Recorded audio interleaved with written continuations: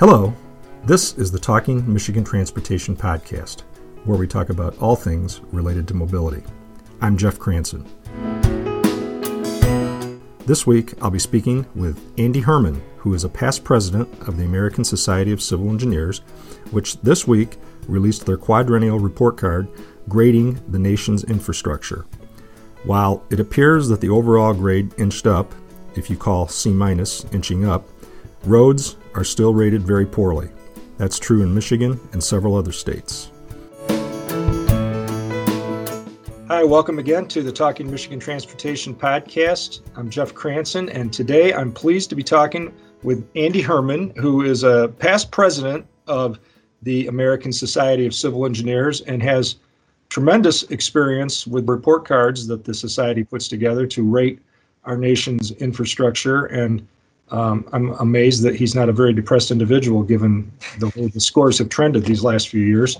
Andy, thank you so much for taking time to do this. Well, depressed is an interesting word. Hopefully, I'm optimistic that something's going to come out of it. Well, okay, let's start right there. Before we even get into the latest grades and where things are, what gives you optimism? Well, what gives me optimism is I think that this year we're going to have a infrastructure week just once and not 4 or 5 times as the last couple of years. Well, yeah, you probably heard Secretary Pete Buttigieg last week when he spoke to AASHTO say that Infrastructure Week is no longer a Groundhog's Day joke, but something that delivers investments to the American people. So we all hope he's right. I think everybody's on the same page. We don't have any political party bridges or roads. I think it's American roads and bridges. So it's time to fix them. Yeah, I kind of feel like, it's kind of like the weather. Everybody complains about it, but nobody ever does anything about it. So doing something about the roads requires investment and requires revenue one way or another. Do you feel like there's a chance to get bipartisan agreement on not on the need, but on the funding? Well, that's the optimistic part of me. I sure hope we do, because we do have a backlog.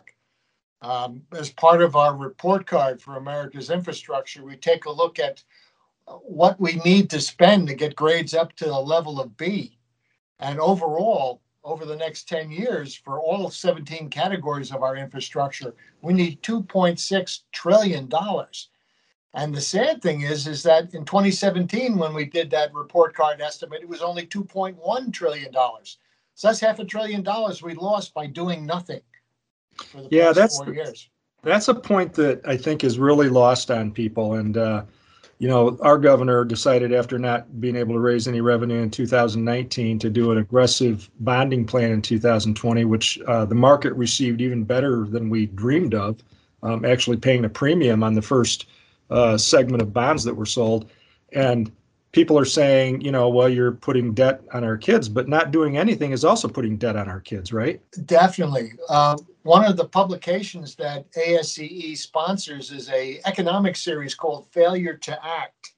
And basically what it does is looks at how much it'll cost us if we do nothing.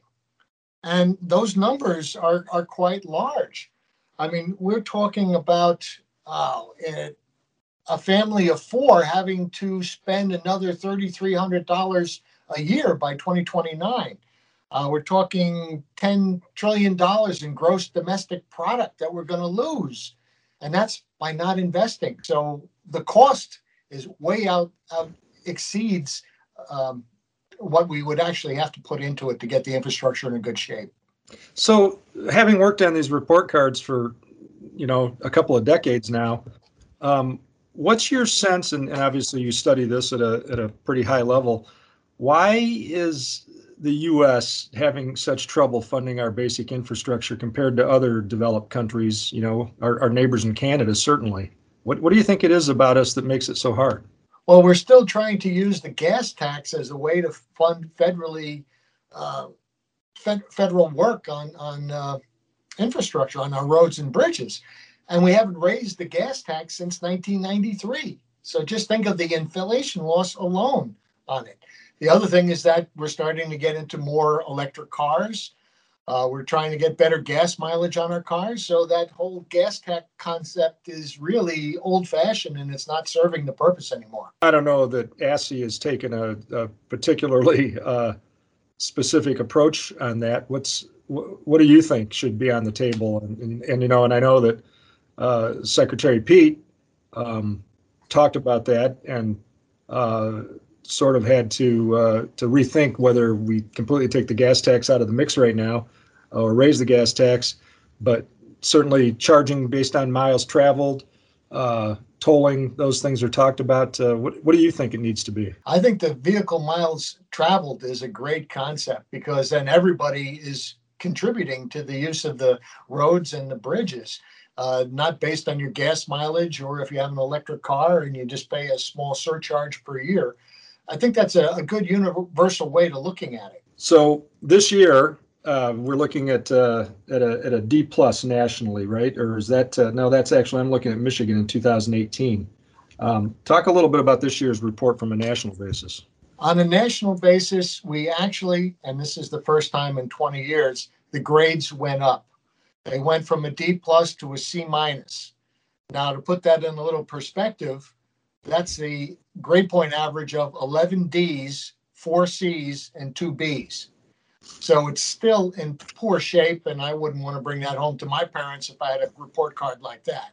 Right. So what does account for a little bit of that improvement?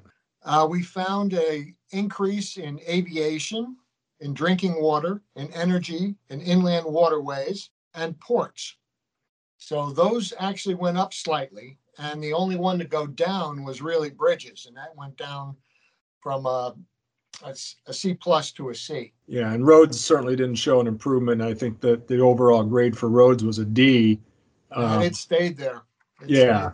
And that's, you know, I mean, it's good that we improved in some of those areas, especially drinking water, obviously, that touches our health. But the things that people see the most, the roads and the bridges, that's not showing tremendous improvement. No, not at all. The bridges went up slightly. I'm sorry, the bridges went down slightly, and that's because the whole inventory of bridges across the country are just getting older. And with the lack of the maintenance that we've been putting in and the repairs, for the first time, we've actually seen the number of bridges rated fair increase and become larger than the number of bridges that are rated good. And that's scary in an aging inventory. And that's interesting because in Michigan, we recently put together a supplemental request from the legislature. The governor wants to put $300 million in general fund money into local bridges. We've got 59 closed across the state and another 60 or 70 that are in serious or critical condition. And so, yeah, I mean, this plays out on a national level too. Well, and if you compare the 2018 Michigan report card, it was a D plus to the nation's presently C minus. And bridges came in at a C minus to our national C, and roads were a D minus to the national D. So you're a step behind the state overall on the condition of those categories. Yeah, it's not anything to be proud of, that's for sure. Well, tell me, what do you think is the value in this? Because we hear about these report cards from various agencies, and I worry this starts to become background noise to a lot of people in the public. It's like, yeah, I know there's another report card that says we're bad. What is the value in continuing to do this and to talking about it? Well, it's keeping track of the condition of infrastructure over a couple decades now. You can see how it's going up or mostly going down.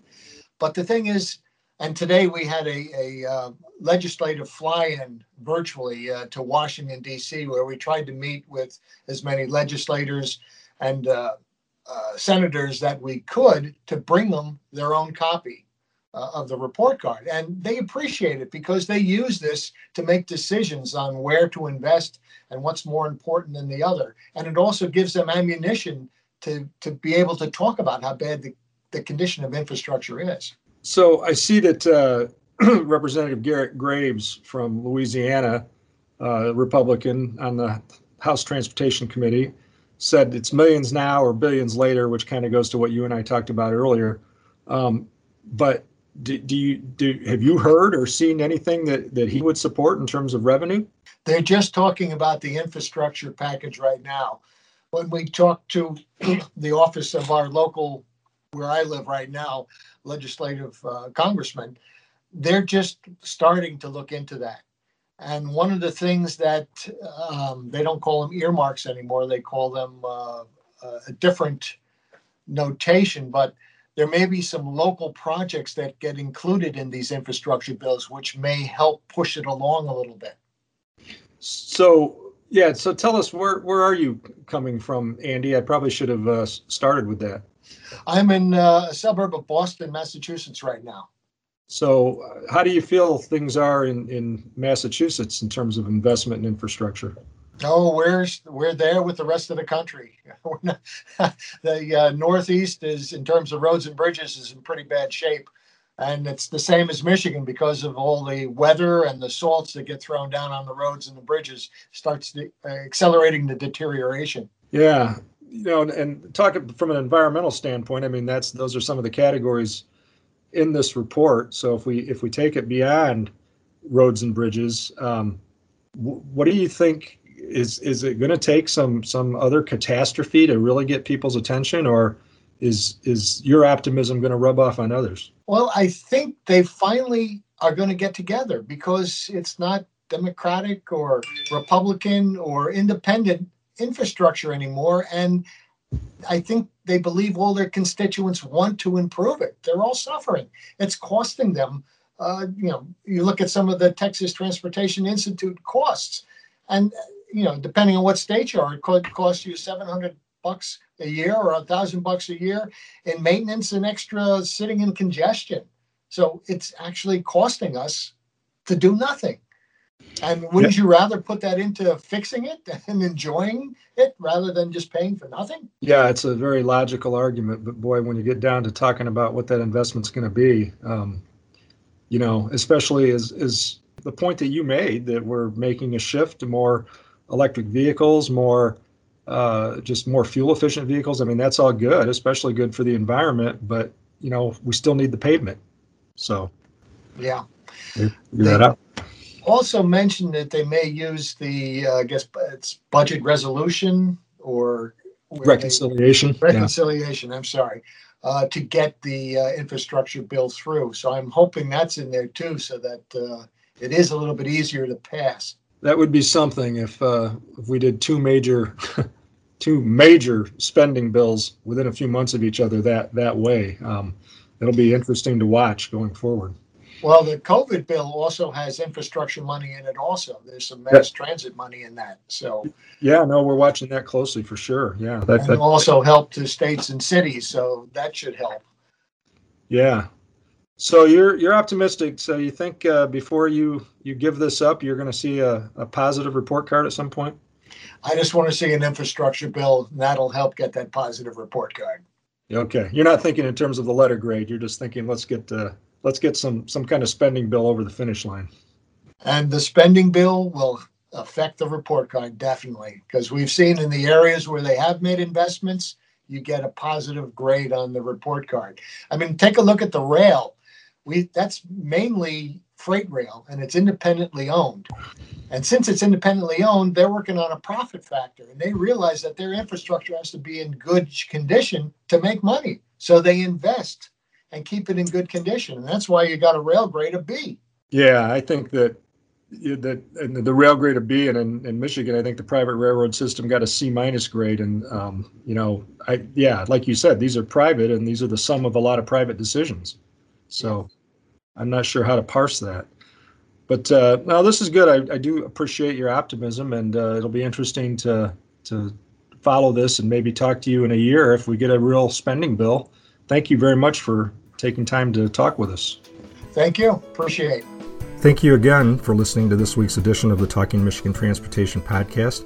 I would like to thank Randy Dubler and Corey Peaty for engineering this week's podcast. To subscribe to show notes and more, go to Apple Podcasts and search for Talking Michigan Transportation.